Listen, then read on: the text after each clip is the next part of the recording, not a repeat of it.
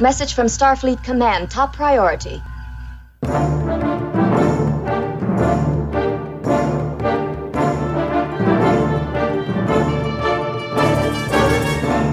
You are listening to the TrekRanks podcast, a member of the Tricorder Transmissions Podcast Network. This is episode 162, featuring the top 5 one-off relatives. Welcome, Star Trek fans. I am Jim Moorhouse, and I'm the host of the TrekRanks podcast, and tonight we are getting off again on our ongoing series of one-off topics. Tonight it is one of those deep-cut topics that you're only going to hear on TrekRanks. We're doing top 5 one-off relatives. So I guess that's just what it sounds like, a character that is a relative of a regular or recurring character. I mean, I guess technically almost everybody is a relative of somebody, but the idea is a relative to someone we know and love in the Trek universe, one-off relatives, but we'll see how everybody tackles this one in their prime directive. So let's introduce our 2 great guests tonight. First, she is returning for her 7th overall appearance on TrekRanks, coming to us live from the Florida relay station. It's Debbie Moltisanti. Debbie. Hey, Jim. Always glad to be back. Excited for this one. Definitely. I'm excited to hear everybody else. Glad to have you back. And our second guest, one of our favorites, back for his 3rd TrekRanks topic, hailing us from Edinburgh in the Scotland sector. It's the great Lee Hutchison. Welcome back, Lee. Thank you very much, Jim. I've really enjoyed doing TrekRanks homework this week, so looking forward to sharing my workings with the class. All right. I can't wait. I'm going to call you Hutch all the way through this because I just can't not. Quite right. Okay. All right. All right. Going to be a great show. Let's get into our TrekRanks recalibration. What are you recalibrating? Everything. It's a sweeping, a recalibration of all systems. Okay, the TrekRanks Charter has 2 clauses. 1, we rank Treks and we can have a fun conversation about Star Trek. And 2, the ranks don't matter. We just use them as the framework to have a deep dive conversation about all the things we love about Trek. And as Vulcan Master likes to tell us each week, Infinite diversity. Infinite combinations. There are no wrong answers at TrekRanks. This show is all about sharing the things we love about Trek, and we love it all, from TOS to TNG, straight to the Enterprise, and the Kelvin timeline, now Discovery, Picard, Strange New Worlds, Short Treks, Lower Decks, and Prodigy as well. It's all fair game here on the TrekRanks podcast. Black alert. Black alert. And a reminder that this episode of TrekRanks is current through the Star Trek Strange New Worlds 2nd season, 3rd episode tomorrow, which is the 886th episode of Star Trek across the past 56 years. And one final reminder, we use episodes as a shorthand term, but the 13 films are always in play as well. Hailing frequencies open. Thank you, Mr. Worf. You can hail me directly on Twitter at TrekRanks or at Enterprise X. Are currently suspended on Twitter. So I guess it's just at TrekRanks. And you can see our extensive rankings of all the tracks at TrekRanks.com. And don't forget to also leave us a message with your own picks at 609-512-LLAP. That's 609-512-5527. I got suspended because I made a joke about the gallows from All the Worlds of Stage, Star Trek Prodigy. And apparently that was not okay. So we'll see if it ever comes back. Okay, Debbie and Lee, let everybody know if they can get a hold of you on Subspace. Debbie. I am still hanging in there on Twitter mostly for Trek stuff at SilverDoe25. I'm also on Mastodon under the same. Lee, how about you? Yeah, you can find me on Twitter at Lee Hutchison _ and Star Trek VHS. And you can find me on my own podcast, Filibuster and the A24 Project. Love it. And the Star Trek VHS account, we love that. Okay, let's run a diagnostic cycle to get into today's show. Computer, run a level 2 diagnostic. So a couple of key things just to go through quickly in our diagnostic cycle. First, this is our 6th topic in our one-off series. Previously, we've done one-off villains, heroes, romances, Klingons, and guest stars 1.0, because we're going to do that one again because there's too many guest stars.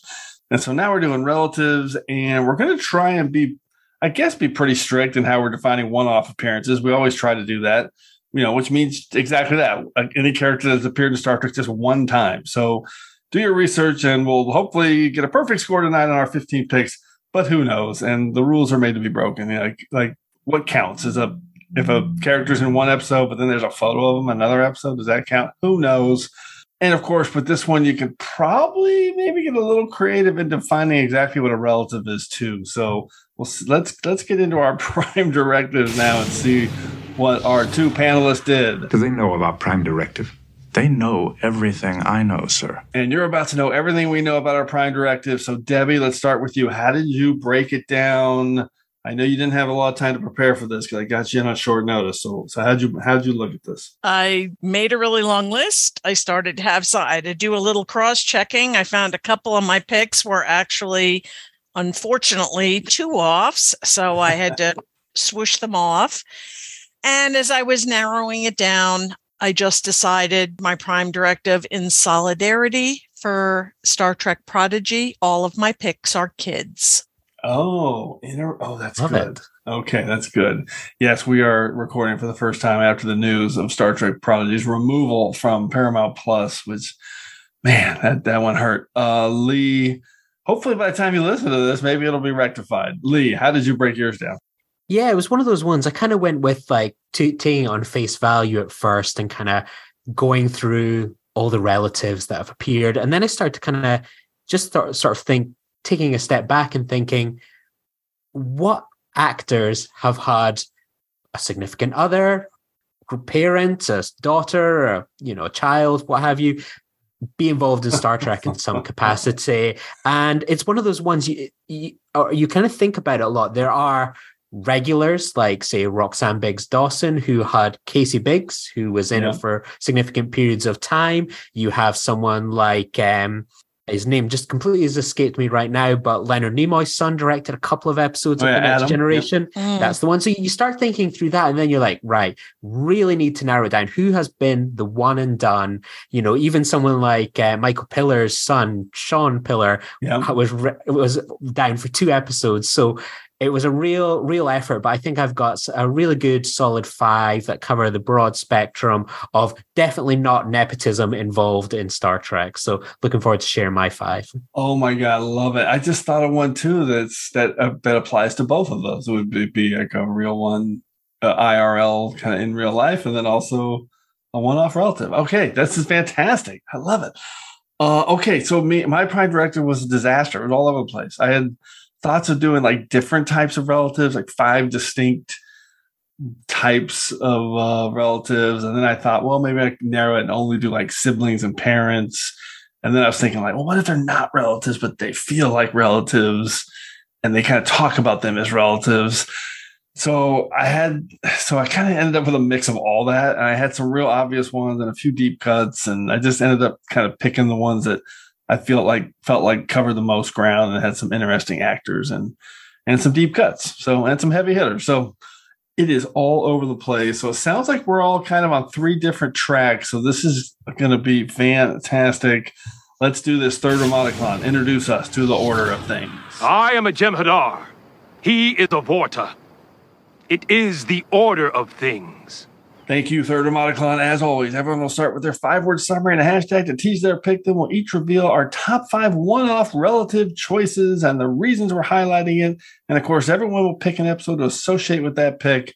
And after getting through 5 rounds of picks, we'll get some secondary system selections from everyone. And remember, if you have any duplicates, make sure you listen for the Defiant Torpedoes. Okay, Debbie, we're going to start with you. What's your number 5 pick for your top 5 one-off relatives? Okay, and my number 5 pick in my TrekRanks tradition, I'm doing a little bit of a cheat here, but I'm going to get it out of the way first. My 5 words are, he's operating within established parameters, hashtag surrogate son, and my relative is Timothy from the TNG episode Hero Worship. Oh, yeah. I've been going through it. I started a TNG rewatch before the 3rd season of Picard, and I didn't get all the way through. And I've just been in season 5. And I really, for the duration of this episode, like Data really falls into the parent role with this poor kid who's had a tragedy.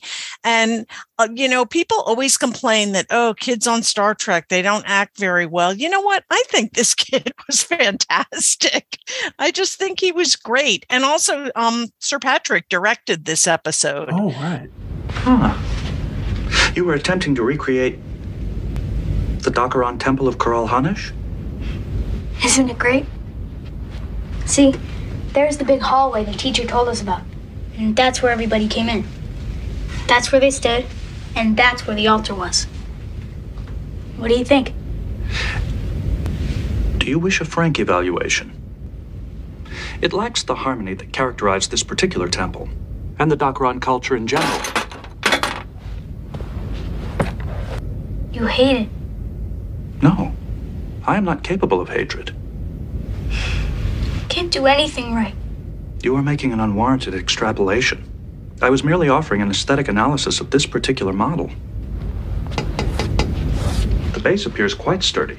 I just love Timothy. I love the head tilt. I love how he is trying to deal with his trauma and just takes on the android persona, and Data just like really, really helps him. I just love this kid. Yeah, I love this pick.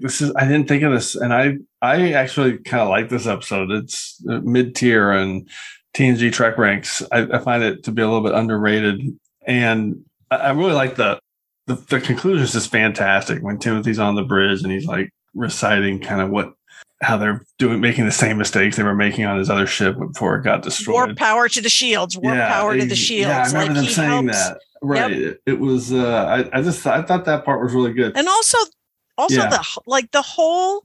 Like this kid for like the majority of the episode, you didn't know, but he carried with him that he thought it was his fault because his arm hit the computer panel.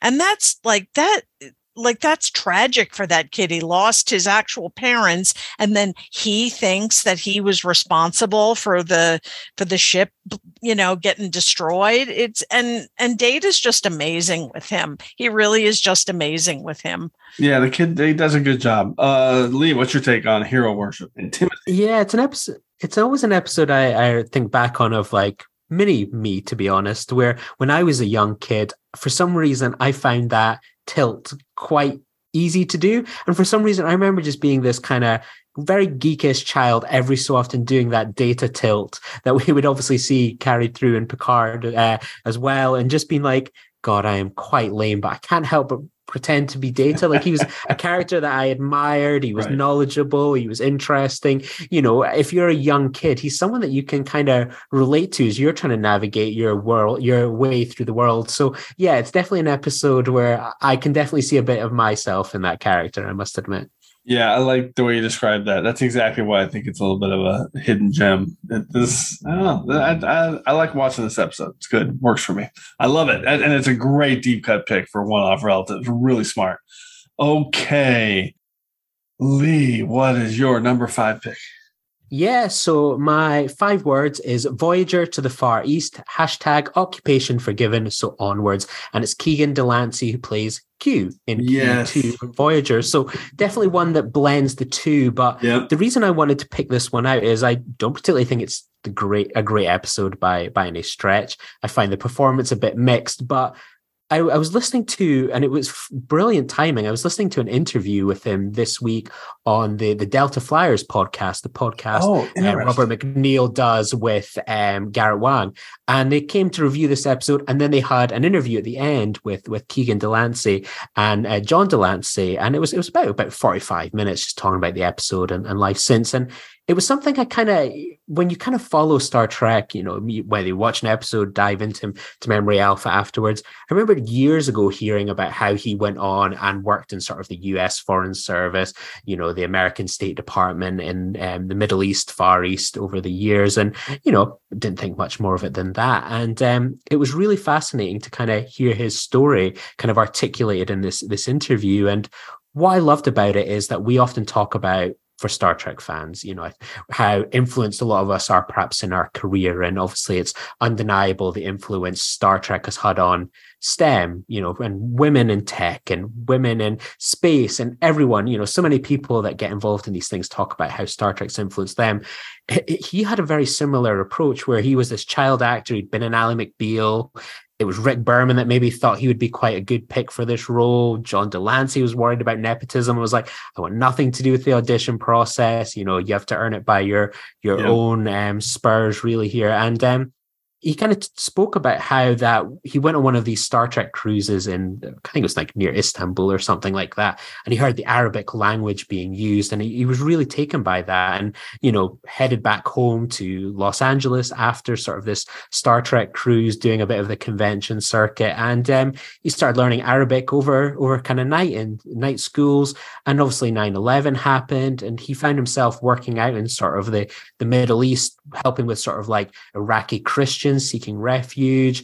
And over the years, he sort of started to build up sort of his experience and now kind of works out in the sort of State Department out in Japan, and sort of listening to kind of him and how just that single role in Star Trek got him on a cruise, being able to hear that other language, that curiosity that I think so many people go off and learn Klingon and other things. This was a person that was like, Star Trek was a gateway to something else for him, and a really fascinating story. And it's important to remember, I suppose, that people that come through in Star Trek, there's thousands of guest actors, producers, directors over the years, and the influence that even just one episode can have on someone's career and life, as we've seen over the years, huge. And I think he's one that would certainly recognize, and the work that he's doing, I think, really does embody the best of Star Trek. Maybe it was Klingon that he heard on the cruise and he thought it was there. I don't know. Very true, No, right? This is awesome. This is a great pick. I had no idea about any of that for Keegan Delancey. I knew about the casting and kind of how he went. And I think you're right. Like he's really good in some parts of the episode, but it's not like a consistent performance all the way through. I didn't know he was on Ally McBeal before that. So that's cool that they maybe saw him there first. But fascinating that he went on to do all that in the State Department, and that's kind of his career now. I love this pick. Really good. I did not think of this one, but again, it fits kind of your Trek rank, your Prime Directive, but it also is quite appropriate for the topic. Okay, let's go on to my round 5 pick. This is my first time picking this episode, so it's been picked twice previously on TrekRanks. This is a heavy hitter. It was one of the first ones I thought of, and I just couldn't eliminate it from my list because I actually like this episode a lot. 5 words and a hashtag. No honor in this whatsoever. Hashtag the sign of Roshenko. And it is Nikolai Roshenko, the great Paul Sorvino as Worf's brother in TNG season 7 episode Homeward. And I like this episode. I think this episode works. I think Paul Sorvino, he's definitely a little bit of an odd choice for Worf's brother, and he's a big-time actor that wanted a role in TNG, and they kind of slotted him in. But I like the energy he brings to the role. I think it's very much not a Paul Sorvino type role. He's super positive and optimistic and full of life, and he's got this kind of energy and, I don't know, this can-do spirit with the Barallans. And I like watching him make all these decisions to deceive the Enterprise crew and save everyone on this planet. And I think it's just a nice little Prime Directive episode. And, he's got this line where he's like, you may watch these people die, but I'm not going to do that. That's his response to the Prime Directive. So I wasn't going to let those people die just because your captain started quoting Federation dogma. I really like it. It's a season 7 episode. It's like peak Worf.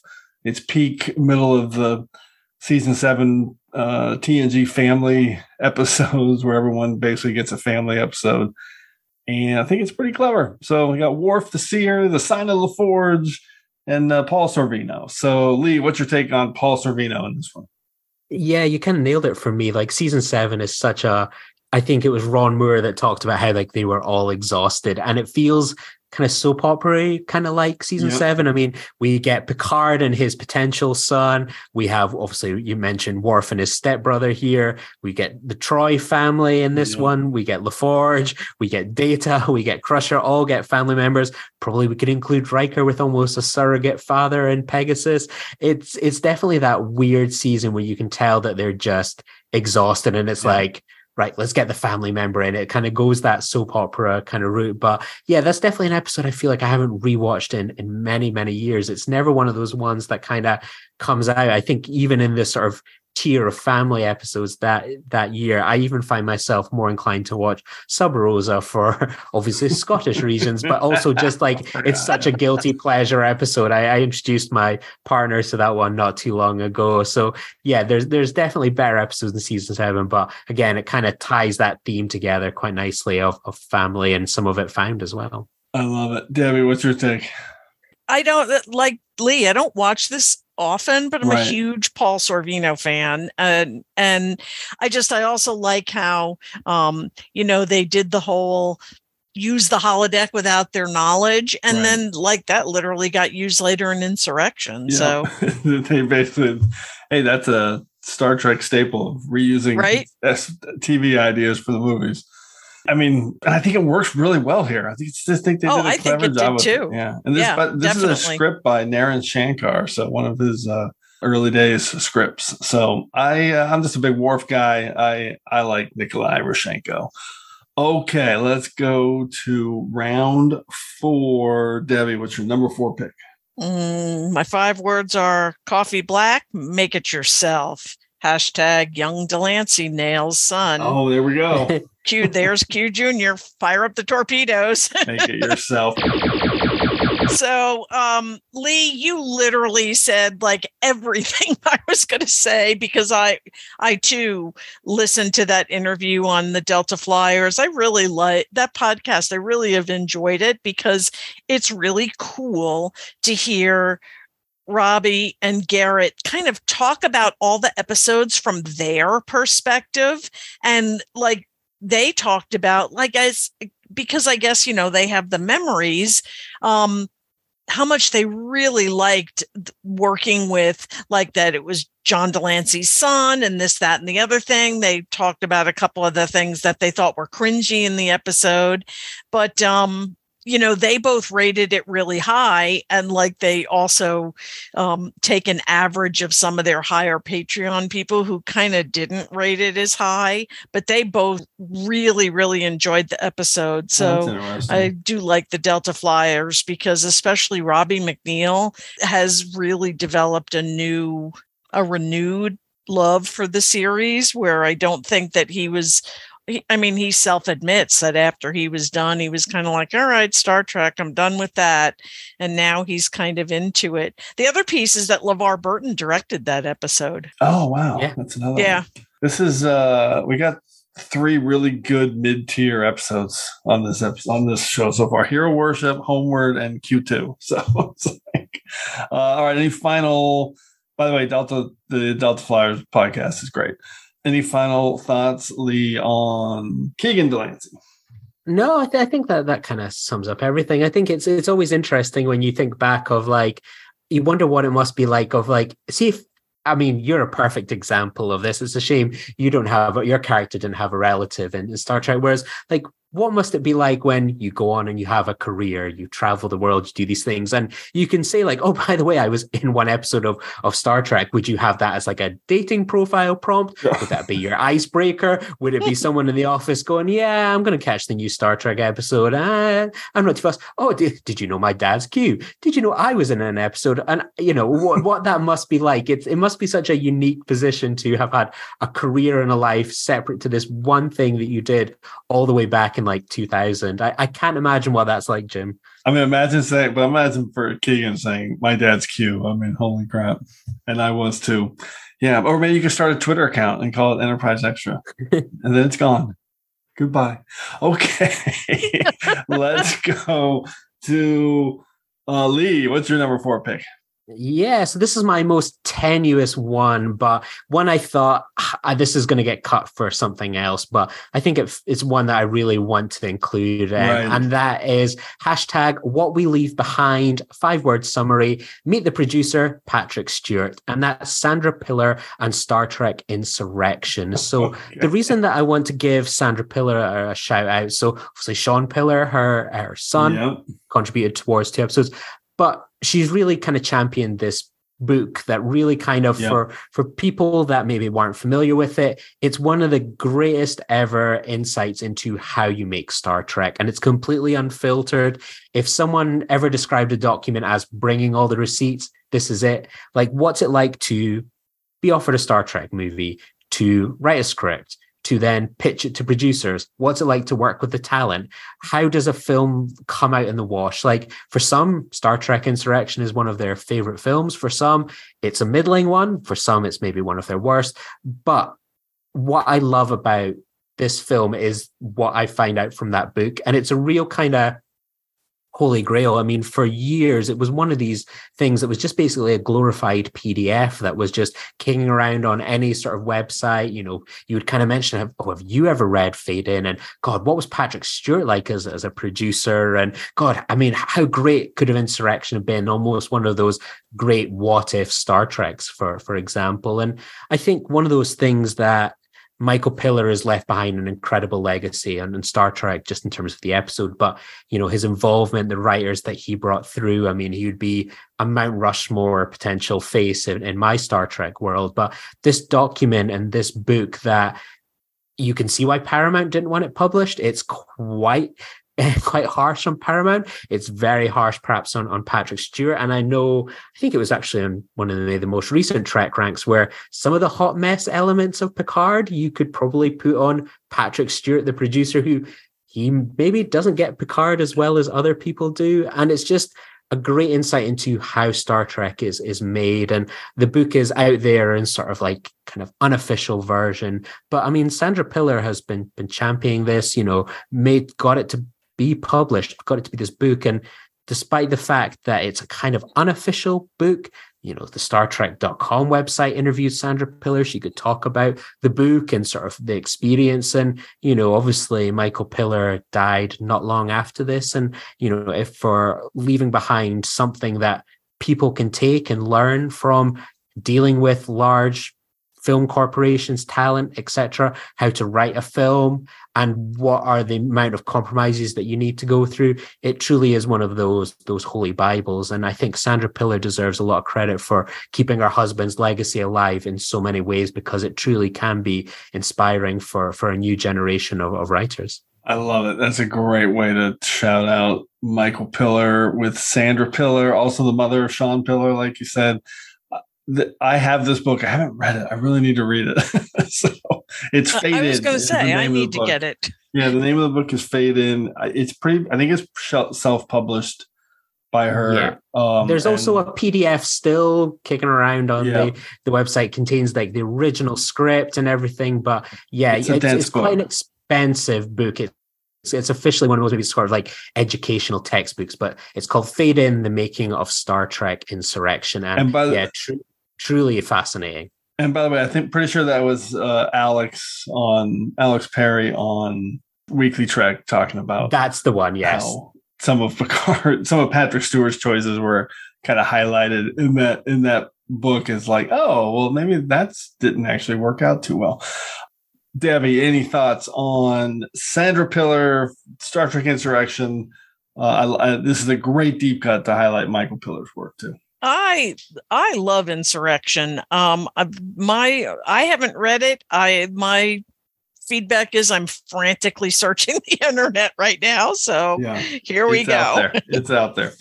All right. I will close out round 4. This is a deep cut. It's another one I'm picking for the first time.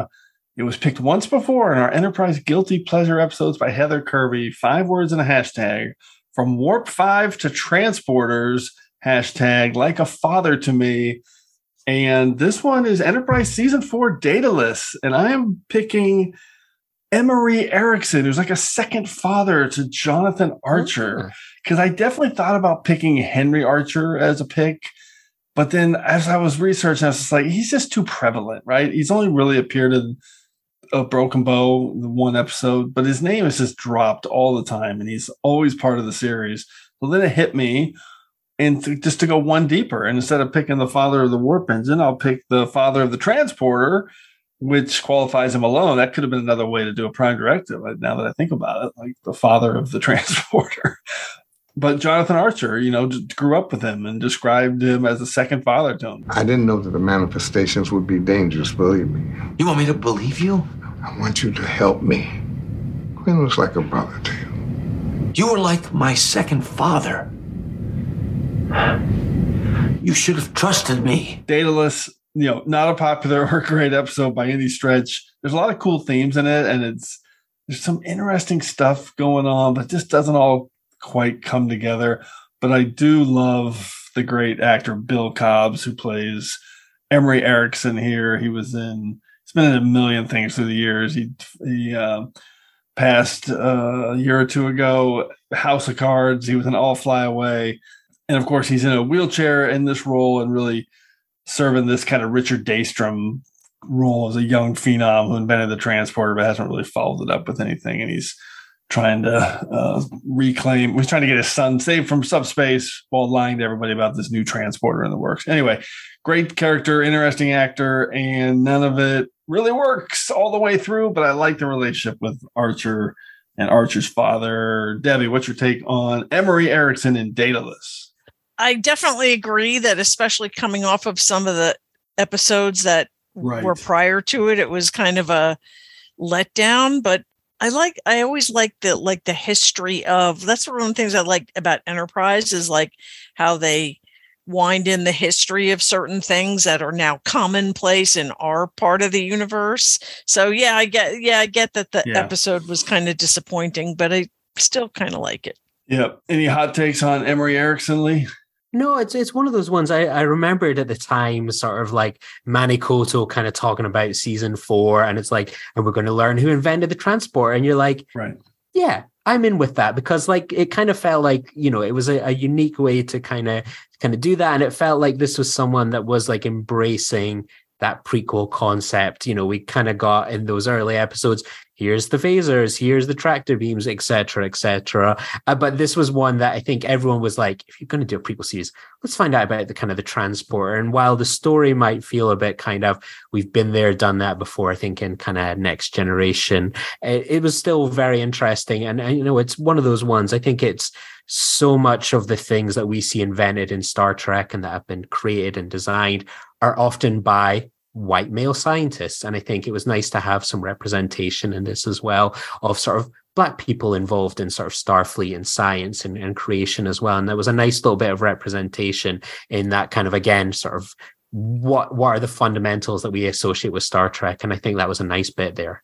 Yeah, it's such a good idea for an episode, but it really didn't end up being about that really in any way. It's kind of a mishmash of horror and kind of a little bit of a thriller. So, okay, let's go to the soup round 3. Deb, what's your number 3 pick? I think I can handle some soup. Round 3, let's see. 5 words, dreaming about starships and adventures. Hashtag Picard's uncle. And it is Renee Picard from TNG season 4, episode 2, Family. I love it. I love Renee. I love how he sneaks up. I love how the little uncle-nephew thing goes throughout the episode. Oh, good Lord. A highwayman. A what? Highwayman. It's a robber who attacks travelers, but none have been reported in this vicinity for centuries. But I'm not a robber. Oh. I'm much relieved, sir. I know who you are. Then you have the advantage. You're my nephew, Jean-Luc, from the Starship Enterprise. Then you must be my Uncle Rene. I'm not your uncle. It's the other way around. Too bad. I rather enjoyed the idea. I love how this episode really closes out Best of Both Worlds, and it never ceases to amaze me that Gene Roddenberry highly objected to this episode. He didn't like it. He didn't want it made. He didn't think it was Star Trek. And like it really started to get like he was getting to the point where that's where Berman and company was like, okay, he just needs to go. Because, at that point he was, he didn't survive much longer after that. Yeah. So they from what you read that, he was kind of cut out more and more, but I love Renee. I mean, he got referenced again, but he didn't actually appear again. So he was a one-off, and I just love the kid. And I love how, despite his father's objections to like kind of everything that his brother represents, at the end when he's out there under the tree with the shooting star, and they just say, let him stay out there, let him have his dreams. So, and this is, I eliminated this one from my list just because of kind of the murkiness of the Nexus scenes and all the generation stuff around Rene Picard as well. It's just so sad, him dying off camera is kind of like a plot propulsion device, because he was such a great character. He was so strong in family. But was one of the kids like his nephew along with his kid? I think, or no, maybe it was photos. It was the photos. He appeared in the photo book. That's what it was. But it wasn't for him. It was some other actor. So it didn't look like him. Well, and the actor played Picard young in Rascals. Right. Yeah, of course. No, yeah. I think all the kids were supposed to be Picard's kids plus like his nephews, right? Or like his, I don't know, and their cousins. Whatever. I got to the place where, because when I was generating my list, and you'll see on secondary systems, I kind of had some people on my list that were from like alternate timelines or something like that, and I was like, no, we're gonna go with like real people. All right, there you go. It's like, well, listen, it's a great one-off pick. The family's just undeniably great. Lee, what's your take on Rene Picard? Yeah, it's one of those ones. I mean, I had his Killer Fire as my top 5 movie villains for generation. So justice for Rene Picard. But I remembered when I was originally thinking about this, and I was thinking at face value, and I was one of my potential choices was going to be obviously David Tristan Birkin as obviously the younger Picard when his father was going to be Captain Riker and stuff that. There you go. There's almost, you can have him as a double for that one. But that's seriously. It's the number one day. Yeah. I don't know if they'll let me, Jean-Luc, but I will ask. Thanks, number one. He's my number one dad. Oh, I love it. Okay, perfection. Lee, what's your super round pick?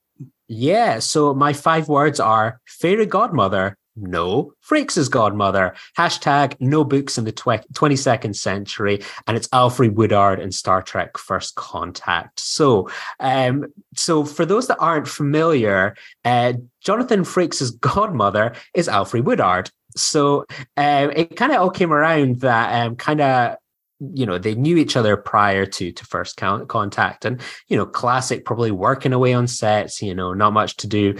And kind of Frakes mentioned that he's never had a godmother, and Woodard decided to be his godmother. And ever since then, Frakes has referred to her as his godmummy. And you hear it kind of dropped over the years. I used to think really, she doesn't seem that much older than Frakes.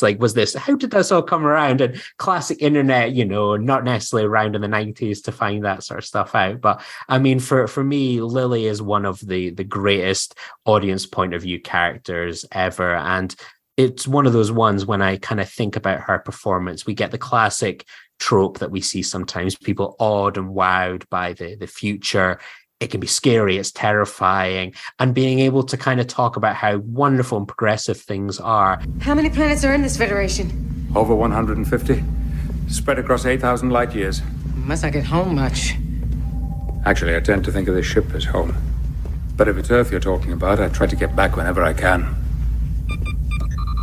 Good. They haven't broken the encryption codes yet. Who? Those bionic zombies you told me about? The Borg. Borg? Sounds Swedish. she brings something that I often think some of the best outsiders do, and that should be to challenge. And obviously, I think we all remember the conference room scene, which I think is one of the greatest Star Trek scenes of all time. I mean, just the venom, the anger, and the showdown and those. I mean, that's two actors pushing each other to their absolute best. And I think it's the best example of an outsider coming into that world and so on. And just the great line about sort of like, Ahab, this is, you're this character, how, can't you see that, and so on. And then, obviously this things diffuse, Picard quoting the book and her mentioning, I've never read it. And the amount of times, I'm sure for many people, we know the gist of a book, a story, a parable, a message. We kind of mention it, and it's like, oh, have you ever read the book? No, but I know enough about it to kind of just drop it into conversation. Teach you a lesson. Exactly. Yes, cultural literacy.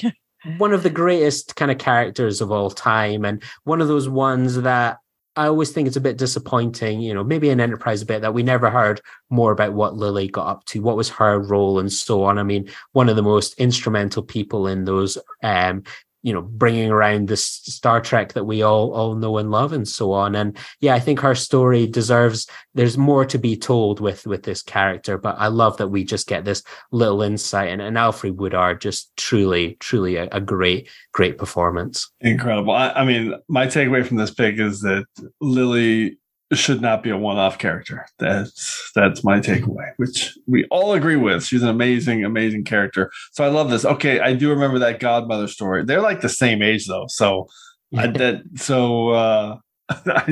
glad you kind of clarified that, because I remember hearing that but never thinking about it. And now it's like, oh, of course, it had to be something like that, which makes perfect sense. I love your creative use of your Prime Directive.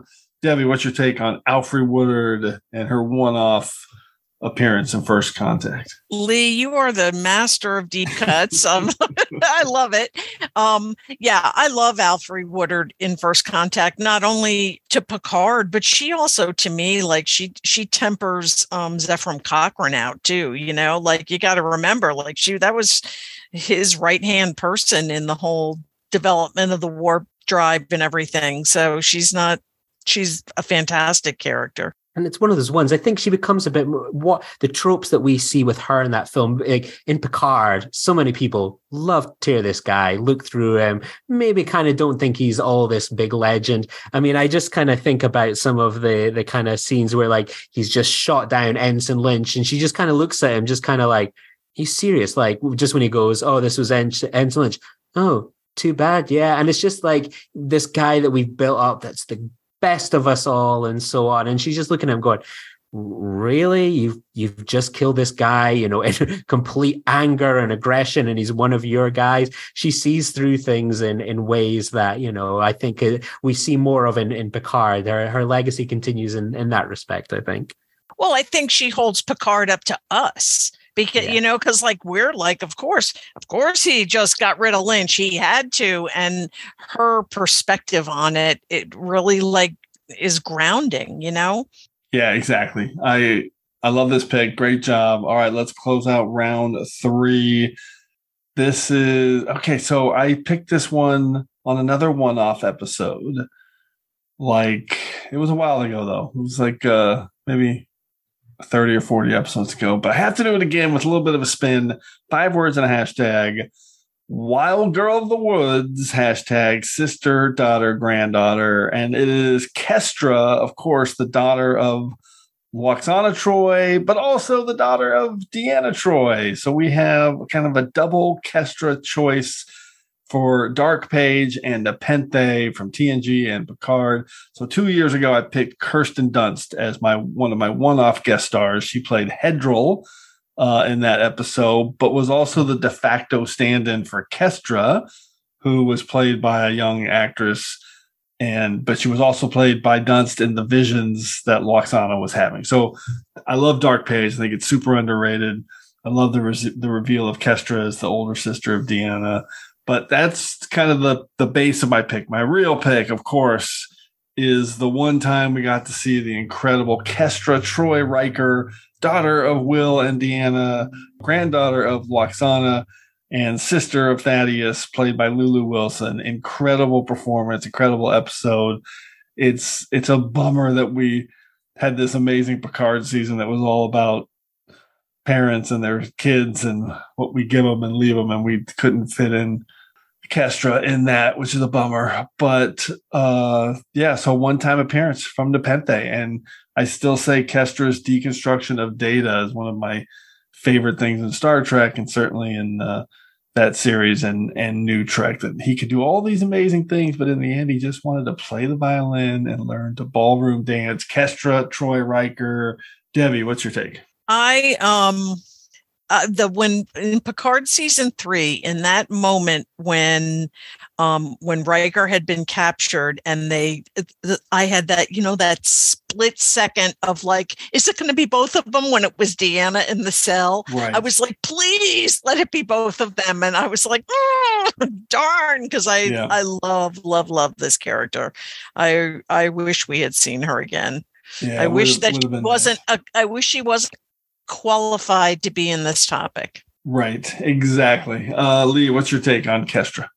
Well, when Star Trek Legacy comes along, this will make this choice redundant because I'm sure we're bound to see her again. But it's one of those ones that has to be given a shout out. I mean, it's such brilliant child acting, and I love just sort of as she just kind of looks up to, she's like, "Oh my God, I'm meeting Data's daughter. Can you bend steel?" And it's like, it's that childhood innocence of like, physical strength and interest in that. And, again, just such a lovely kind of performance and so on. And a really richly brought to life child that's not annoying, not kind of falling into some of the tropes that we expect with sort of Star Trek children and so on. A real lovely performance, and a credit to the actor. Well said. That's exactly what she pulled off. Just an incredible performance. Okay, round 2. Let's do it. Debbie, what do you got? My 5 words are thank you for my life, # I will feel it for the both of us. And I could not have a list without Lal from TNG season 3, episode 16, The Offspring. What can I say? Data creating his daughter, every bit of that episode, there were things that were so poignant, there were things that were funny with her, with the trying to catch the ball and the arm going up later and going after Riker in the in 10 Forward, which by the way, Frakes, it was his first time directing. Yeah, it was his first directing. And it just is incredible. And then just kind of like the side note too, that there was something about when they were in 10 Forward and Lal was asking about when she sees the 2 crew people kissing or whatever, and Whoopi Goldberg petitioned for, it was supposed to be, well, when a man loves a woman, and Whoopi petitioned for the line change to be when 2 people. Even so, I just love the inclusivity, and like that's Lal all over the place. I love how she was referenced in Picard, that she was in there along with B4 and Lore in that Data thing, like that Lal was in there as well. I just love her. That's all. And they had that great opening with Lal where they are picking their own gender, right? Yes. Yep. Klingon male and Dorian female, human male, I think were the other ones. I am unable to correct the system failure. I know. You must say goodbye now. I feel. What do you feel, Lal? I love you, Father. If we didn't have an assume-type android on this list, something was definitely going wrong, especially with Lal, who was high on my list. So I'm really glad you picked her. I wish I could feel it with you. I will feel it for both of us. Thank you for my life.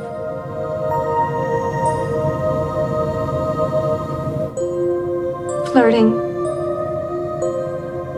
Laughter.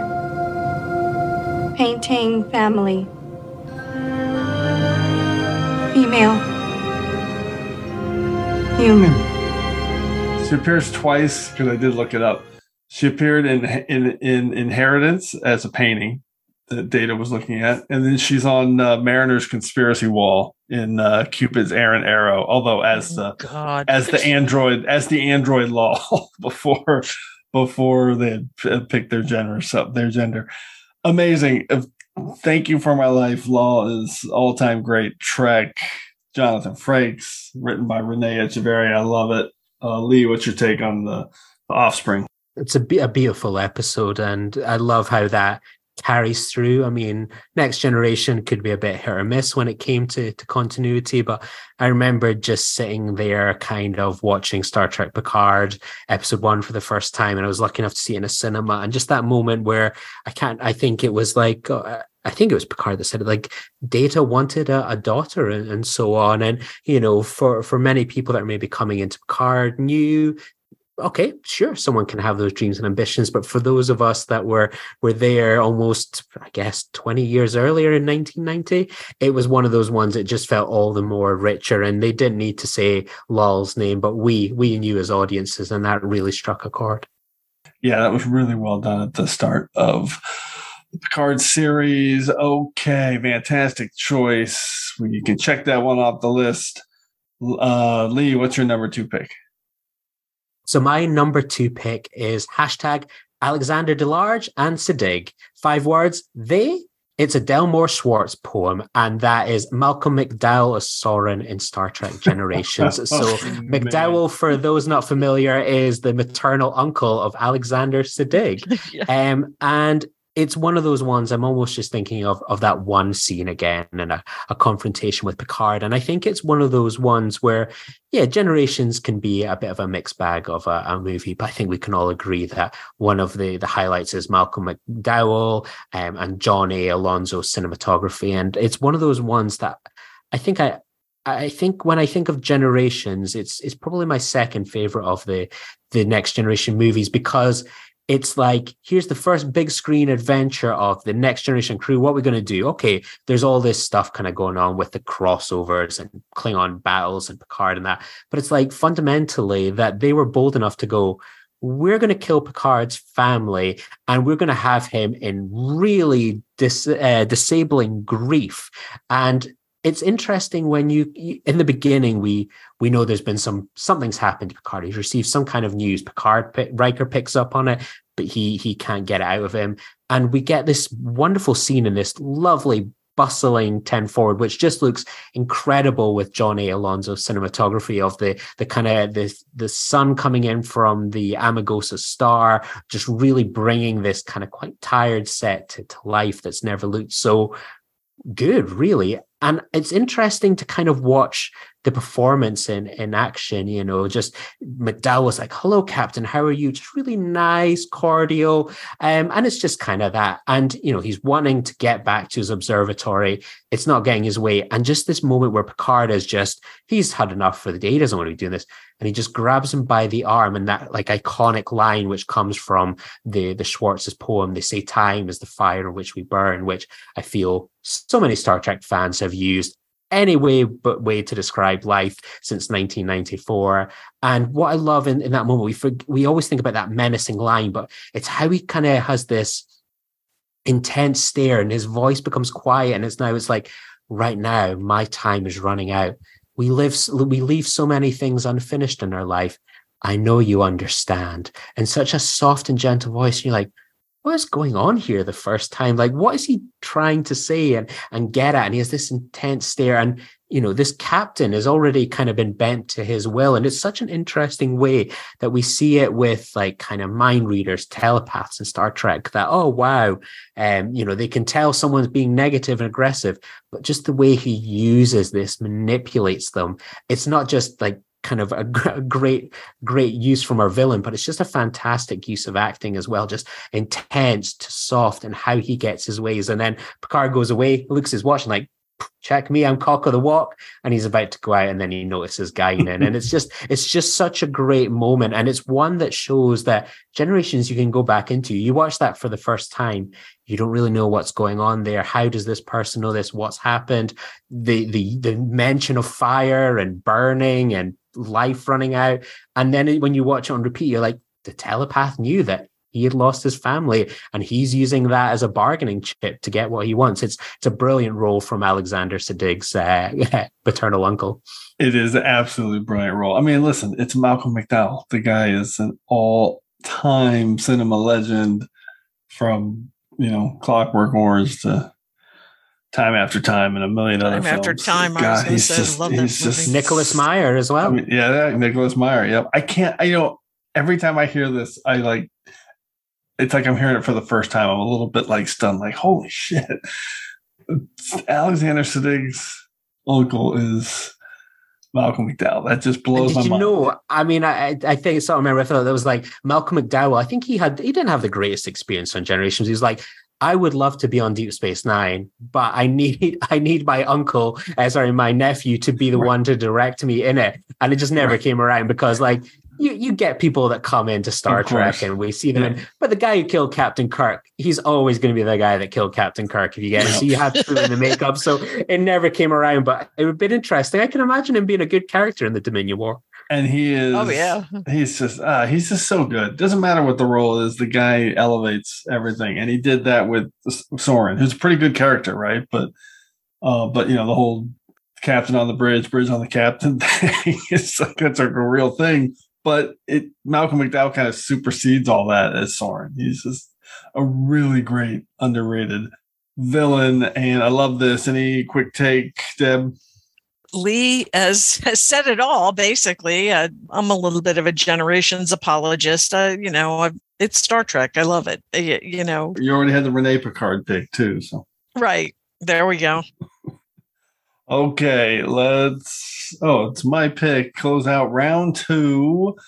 All right, I'm really going to get real on this one. I like this pick. I don't think I've ever really talked about this person or character on TrekRanks, but I've got a real affinity and I guess just compassion and empathy for this character. I actually really like this character, and he moves me in a way that I think it's probably not the same for other people. So 5 words and a hashtag. He broke all the rules, hashtag, as the father of Jules. There we go, Julian Bashir. It is Richard Bashir, played by Brian George, Julian Bashir's father, from Dr. Bashir, I presume. And I'm not going to punch down on Julian's father, who is really set up in this episode to be, basically a loser, right? He's kind of the guy who has these big dreams and ambitions, but none of it's really ever come together for him. And he's kind of struggling to find his place. And deep down, he's a character that knows he really hasn't done anything or been successful, but he still talks a big game and tries to fool himself and, and kind of get past his own insecurities. But deep down, he knows he's fooling himself, and it doesn't really work. And I'll say the people around him certainly know it doesn't work, right? They look at him like, what? This guy's just a blowhard. But I have a lot of empathy for people like this. I mean, I don't love the insecurity and the fooling yourself part, but I do appreciate that, not everyone is out there hitting home runs all the time, right? Or even getting up to bat, because a lot of times things don't have anything to do with your ability. It just comes down to luck or timing or whatever. And I think Richard Bashir as Julian's father here, when I think about him, I think about that kind of hard work adage that leads to success and all that, which I just think is absolute bullshit. Of course, hard work helps and you can be successful because you work hard, but there's no magic elixir. You can work hard your whole life without timing and a little bit of luck and a lot of other factors. Maybe you just don't hit, and maybe you just end up, working a bunch of odd jobs your whole life. So there's nothing wrong with that. So I just think he's a really interesting character. And I know I feel like he's that kind of guy that just got a good heart, worked hard, tried to provide for his family. The genetic manipulation of Julian aside, which is obviously a choice, but I don't know. I just think he's an interesting, in-depth character, and I see him that way, not really as kind of the butt of the joke or as the loser, the third-class steward. And Brian George is a great actor, great character actor. He's been in a million things over the years. I love it. So, Lee, what's your take on Richard Bashir?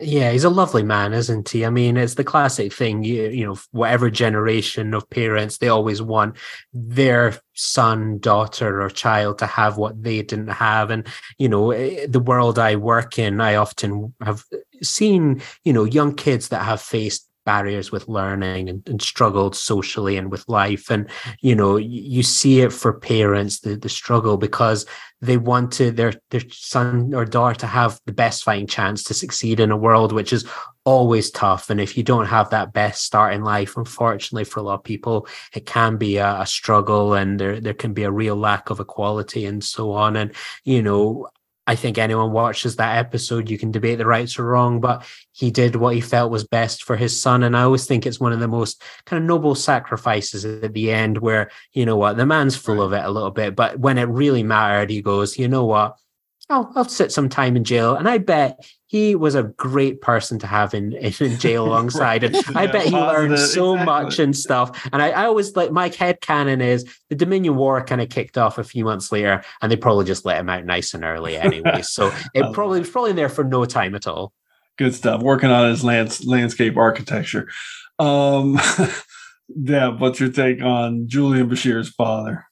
Well, isn't this the type of person who kind of has just been the, you know, never really hitting, so wants more for his own son? Like, you know, like he justifies what he did because of, you know, he wanted more for his kid.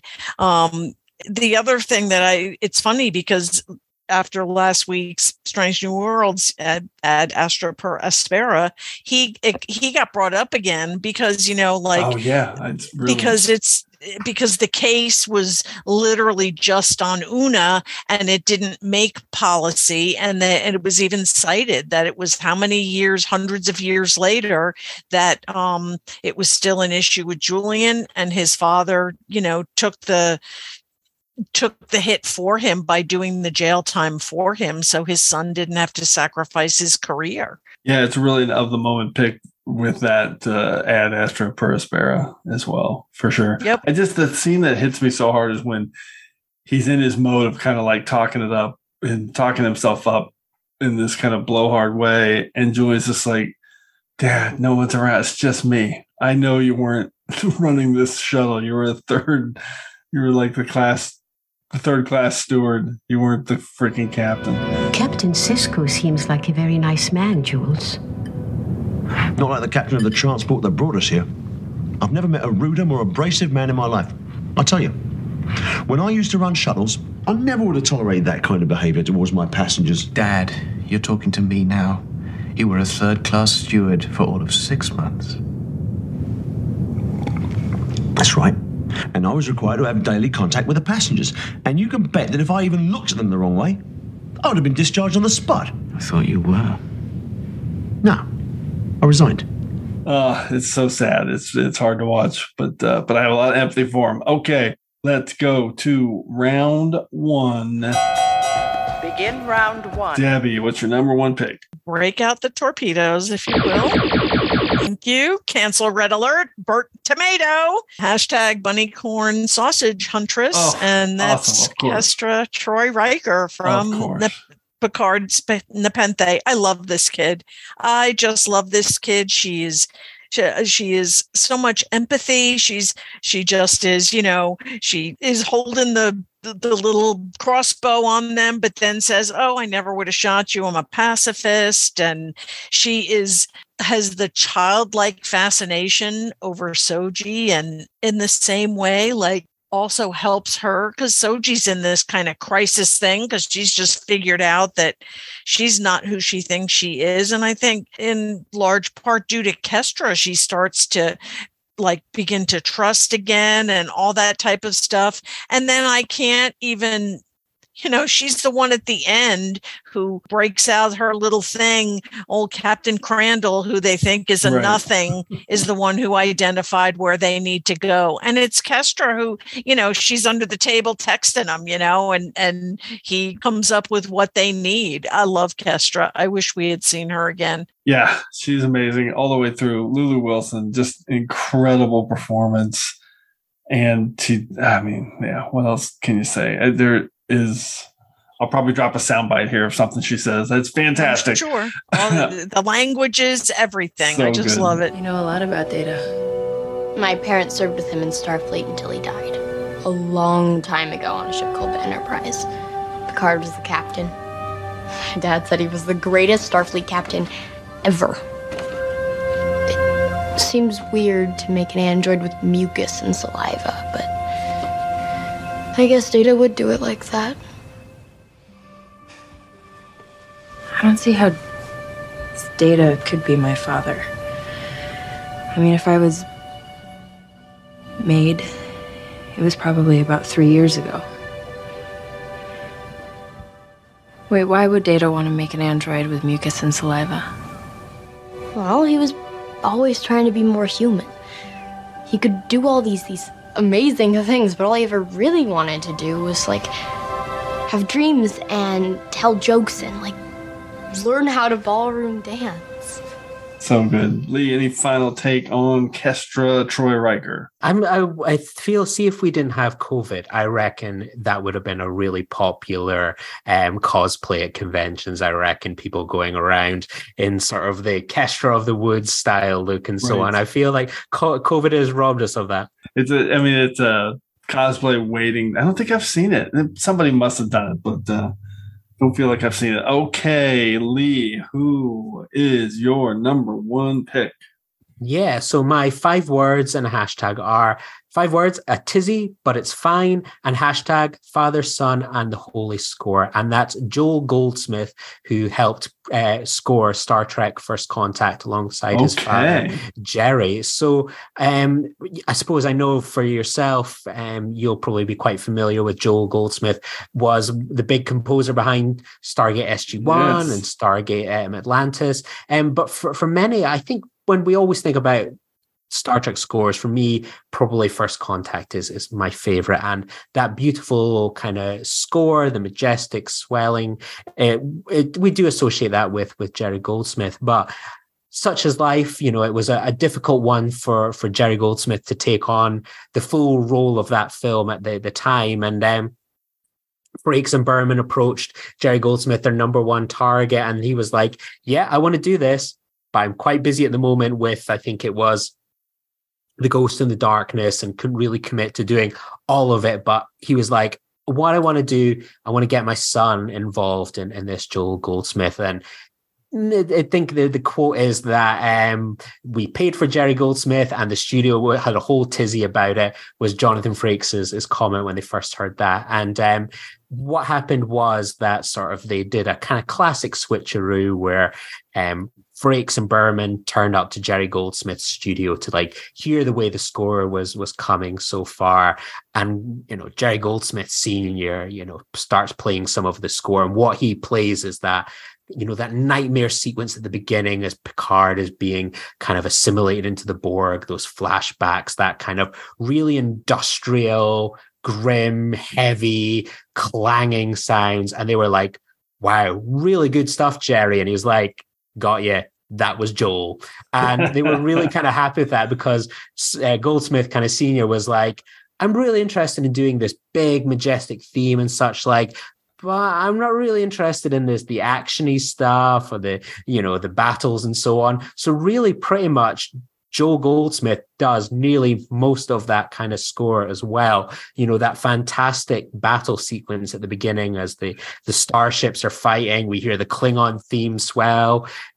It's that's all Joel Goldsmith, that 4-note theme of the Borg, the dun, dun, dun, that's him. And it's interesting because you would listen to that, and if you're a fan of Jerry Goldsmith's work, you would go, oh, I'm recognizing bits of Alien there, that element.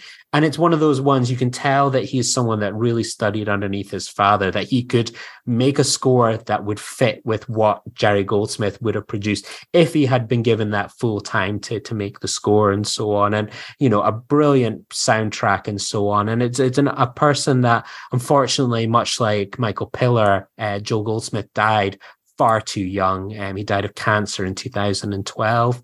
No age at all. But someone that, despite having probably one of the most famous composer fathers in the world, made a career really of his own and so on. And brilliant episode, did nearly every episode of Stargate. And, some of that is such fantastic work as well. And someone that we need to put a bit of respect on when we talk about one of the best scores in Star Trek history. It absolutely is. So I knew he worked on it. I've never really known kind of which pieces. So I appreciate that little bit of a snapshot of that, because I don't think I ever knew the difference there. So he did that Klingon, opening action sequence with the Klingon. Yeah, a lot of the Borg action sequences. Stuff, yeah, anything that's not majestic and swelling. Right. That's the one really to keep cool. in mind. And I'll say you mentioned the Star. I'm doing my first ever kind of Stargate watch right now, and his themes for Stargate and Stargate Atlantis are both phenomenal. He does a really good job. The music all across the board. Definitely something I've been noticing as I wind to a close in the third season of Stargate Atlantis right now. So, Deb, any take on Joel Goldsmith and his work on First Contact? Fascinating info, Lee, and Carl's going to love that pick. Yeah, he is. He's absolutely going to love that pick. Fantastic. Okay. That's Carl Wonders, friend of the show and score enthusiast. Okay. Listening to film. Yes, right. Let's go to my number one pick. And I love this one. Anytime I get to talk about this actress, I'm very happy. This was on my one-off romances list, but that was like 100 episodes and 5 years ago, so I don't care. I'm basically picking it again. 5 words and a hashtag. Used to be my wife, hashtag Trill a Minute. It is Lenara Khan, the wife of Jadzia Dax. I can't even remember which Dax it was now, but the wife of Dax. In Deep Space Nine season 4 episode 6 rejoined, and this is another one I thought of right away. I just think this is a cool way to look at one-off relative Lenara Khan, the former wife of Dax, and I just think the chemistry between these two actors, Susanna Thompson, who is the shout out, the actor I love to talk about, she's great in everything. She got a bunch of Star Trek roles, from Frame of Mind, obviously, to the Borg Queen in Voyager. Yeah, she's 11. She's a legend.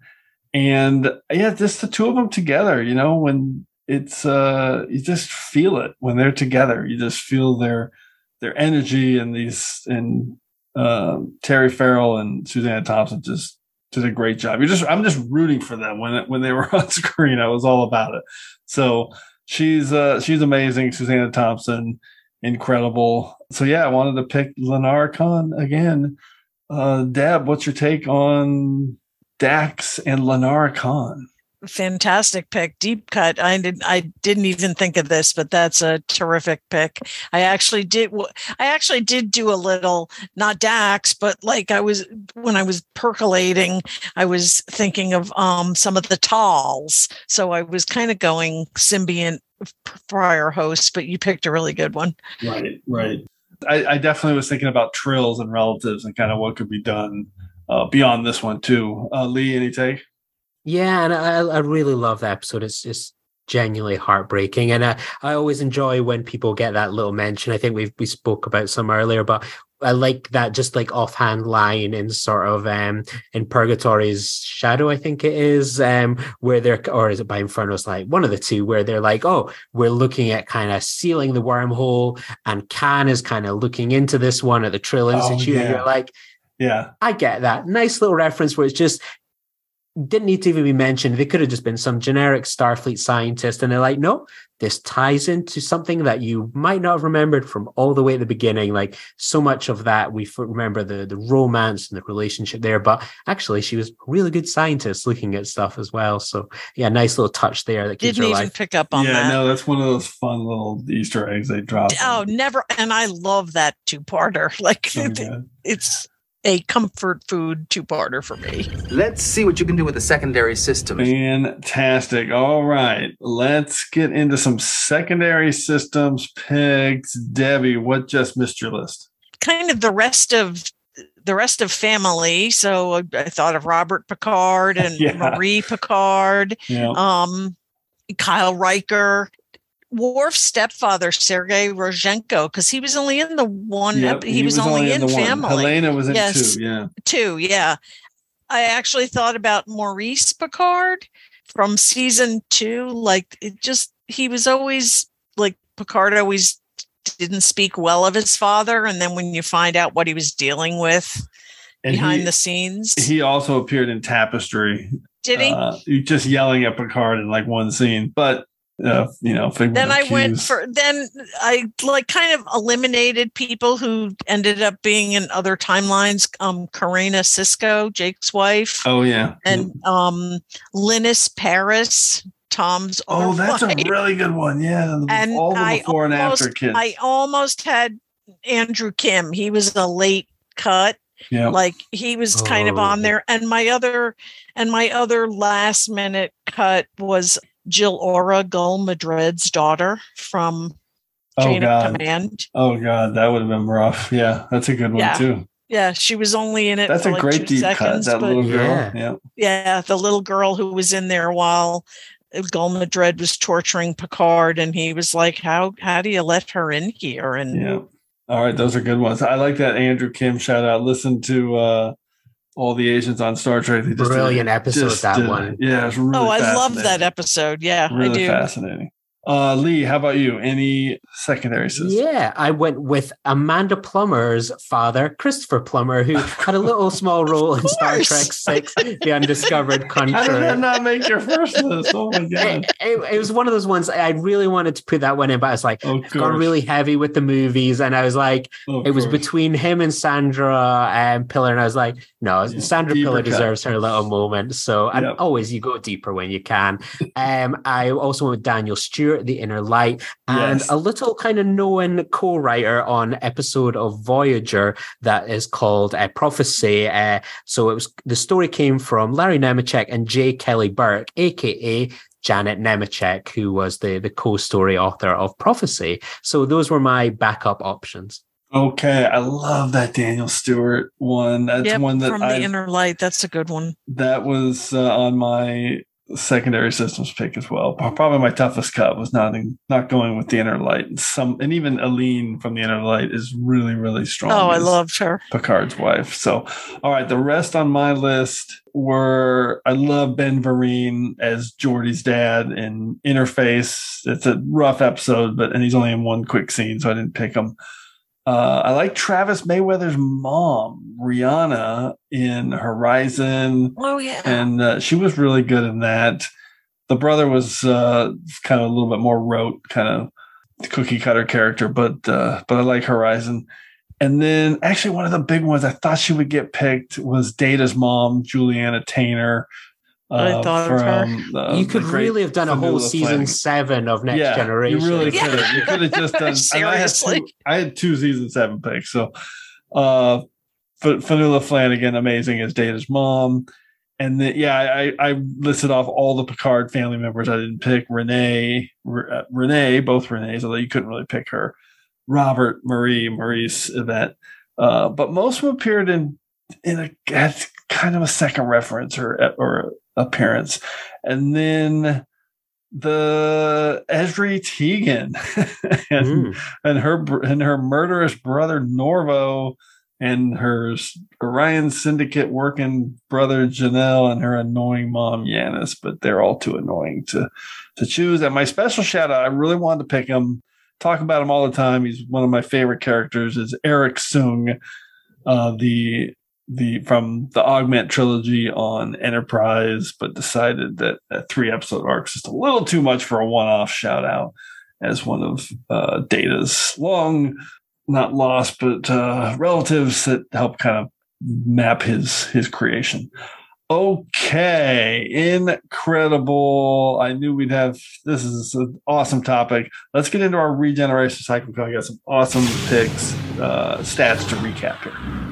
Computer, activate regeneration cycle. Alcoves beta and gamma. Okay, Debbie, recap your picks. At number 5, I had Timothy from Hero Worship, TNG. Number 4, Q Jr. from Voyager's Q2. Number 3, I had Rene Picard, the boy from TNG's Family. Number 2, I had Lal from TNG's The Offspring. And at number 1, I had Kestra Troy Riker from Picard's Nepenthe. Love that pick of Timothy. So you had 3 from TNG and then 1 each from Voyager and Picard. And Lee, break down your 5. Yeah, I've gone for Keegan Delancey, the son of John Delancey from Voyager Q2. Sandra Piller, the wife of Michael Piller, the mother of Sean Piller for Star Trek Insurrection. Alfred Woodard, the god mummy of Jonathan Frakes in Star Trek First Contact. Malcolm McDowell, the uncle to Alexander Siddig for Star Trek Generations. And Joel Goldsmith, the son of Jerry Goldsmith in Star Trek First Contact. Fantastic. So you had 4 from TNG, all films, and Voyager. So, which is your wheelhouse? You always, we had you on the movie Villains, right? Yep. Yeah. And somehow it always circles back to the film street, which I love. Okay, my list number 5 was Nikolai Rozhenko, the great Paul Sorvino in Homeward, Worf's brother. Number 4 was Emery Erickson, played by Bill Cobb's Daedalus. That's Archer's second father in Enterprise. I had Kestra Troy Riker from Nepenthe, Picard, Lulu Wilson. I had Richard Bashir, Julian's father, and Dr. Bashir, I presume, the actor Brian George, and Susanna Thompson as Lenara Khan, the wife of Dax in Rejoined from Deep Space Nine. So I had 2 from DS9, 1 from TNG, 1 from Enterprise, and 1 from Picard. Okay, here are some statistical breakdowns. We had 2 duplicates, so that seems about right in terms of some of the big ones out there.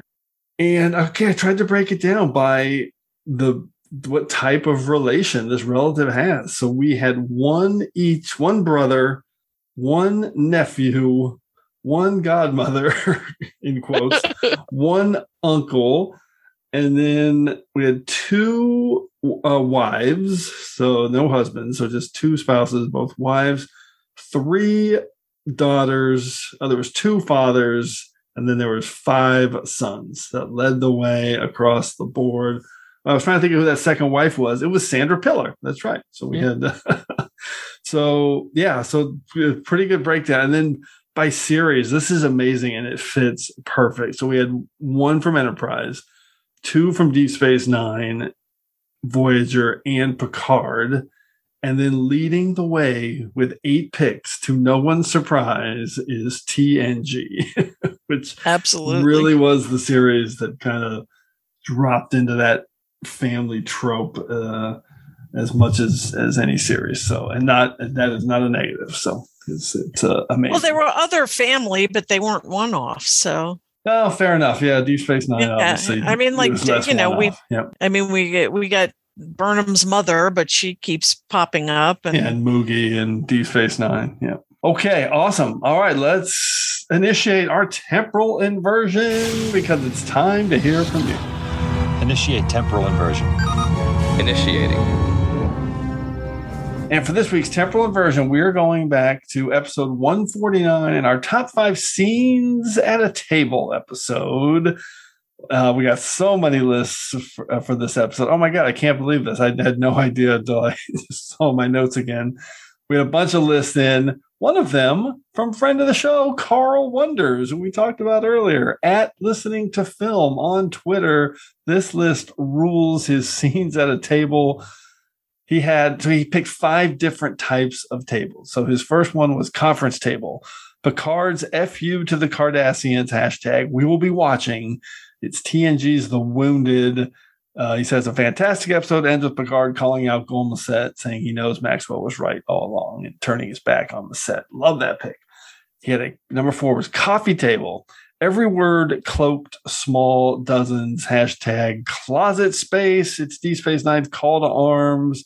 And it's O'Brien, Dax, and Rom discussing mining the wormhole and Rom's kind of upcoming wedding. I don't have enough closet space. Oh, so God, good. I love that. So good. Number 3 is a Replimat table. He wants Federation Medical Secrets. # no, he wants to F you. And it's the introduction of Bashir meeting Garrick in past prologue from Deep Space Nine. So I'm going to read that again. He wants Federation Medical Secrets. # no, he wants to F you.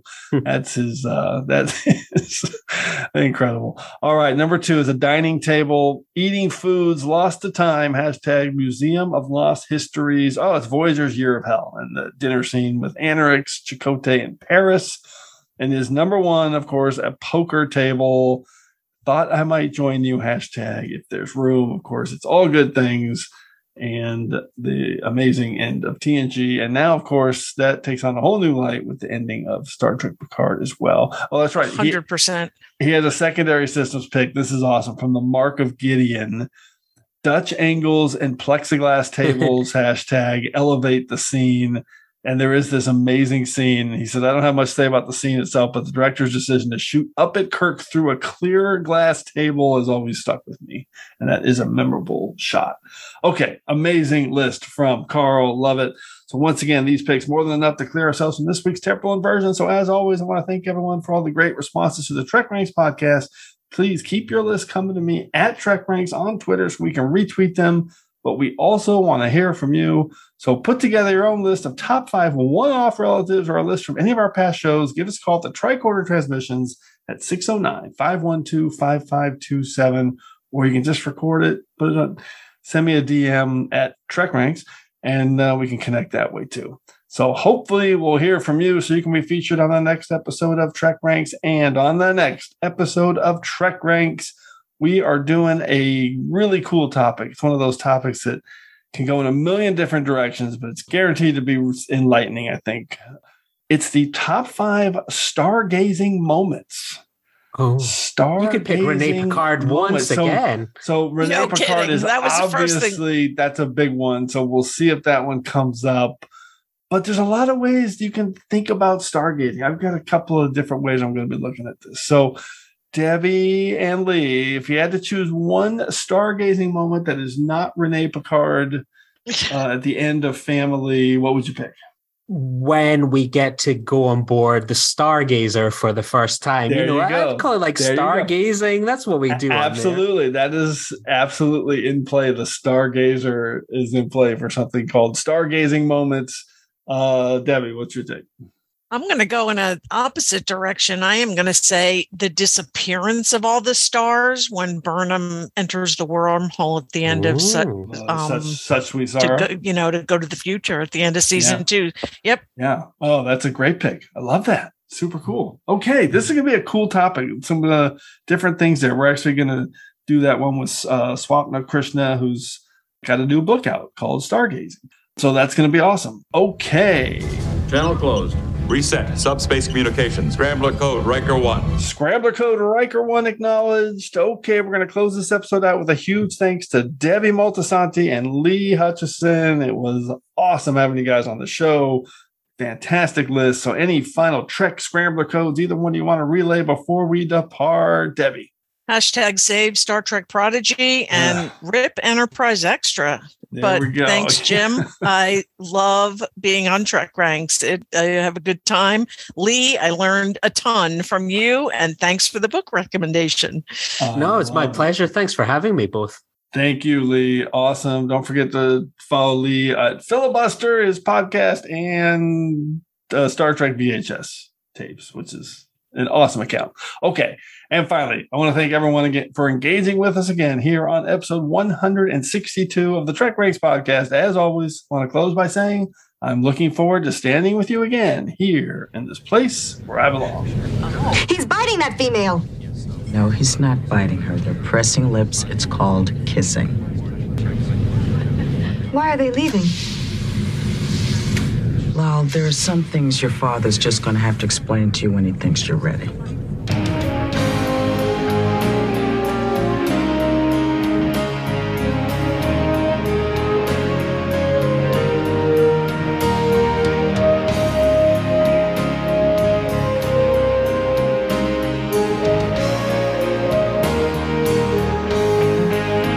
Just want to remind everyone again that the entire TrekRanks catalog is available for you to download and listen to at TrekRanks.com and on your podcast player of choice. Our episodes never get carbon dated, so check out the topics you've missed and maybe just want to listen to again over at TrekRanks.com. And a reminder to check out our friends 5-Year Mission at 5yearmission.net. They're writing a song for every episode of Star Trek, and you won't believe how great their music is. They also have a podcast at the Trek Geeks Network, so seek them out. You won't regret it.